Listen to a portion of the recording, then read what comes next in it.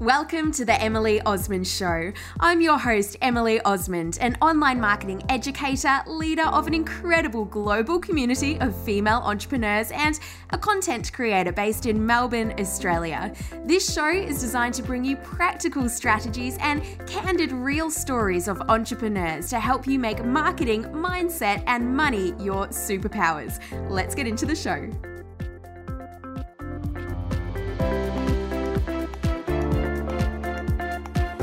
Do you ever find that you have set these big goals for your business, but you just don't seem to be reaching them? And so what can happen, and it's really sad actually, is that you can almost stop yourself from believing that those big goals are possible, or you stop yourself making them and creating that bigger vision altogether because you have this belief that it's just not going to be possible because you haven't been able to achieve those big goals in the past.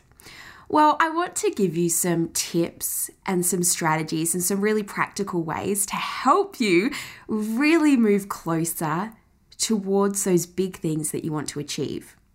Each of those big goals is made up of small steps. And often what is missing is those small steps that we're taking towards those big goals. And so what happens is that we're focused and we know what it is that we want, but nothing is actually happening, we're not actually doing those small things consistently, regularly to move us towards that end goal. To give you an example, when I was at school, I knew the university course that I wanted to get into, and it had a specific enter score. It was a big enter score, it was in the 90s, and I focused on actually every single, I forget even what they're called now. Are they like SACs or I don't know, the exams at school basically. It's been a while now. But anyway, each of those exams, I would write down in this notebook the results that I got from them. And then I would recalculate, okay, so this is where I'm probably going to be sitting with my enter score so far. Okay, this is what I need to achieve on my next exam.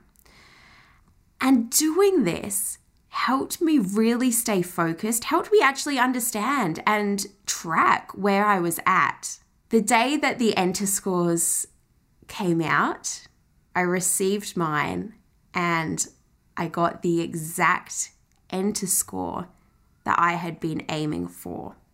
This boosted my belief actually that this works. And so this is what I continue to do in my business and what I encourage and teach my students to do as well. So let's say that you have a big goal for the end of this year. Let's say 6 months' time, whenever you're listening to this. So you've got a big goal for the 6 months. What I want you to do now is just write down, okay, what do you need to make happen over these next 6 months to achieve this goal? What do you need to make happen over these next 6 months? So get that list down.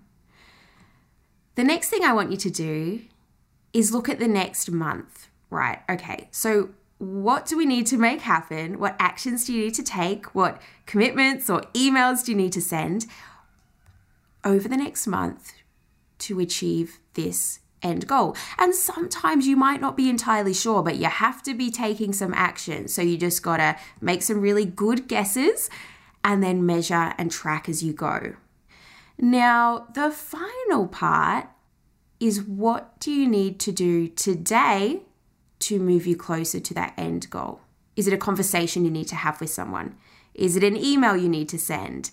Is it ringing up to inquire about something? Whatever it looks like for you, then I want you to take that first action today. And this is how we can actually move closer to those big goals that we set, rather than setting them, which is brilliant and perfect, but then not really knowing how to get there. And so we can get stuck in overwhelm, but we can also kind of feel bad about ourselves if we're not achieving these big goals that we set. So remember that every big goal is made up of small steps. You need to figure out what those are. You need to take those actions. You need to track and measure, and you have totally got this. All right, I'll speak to you in the next episode.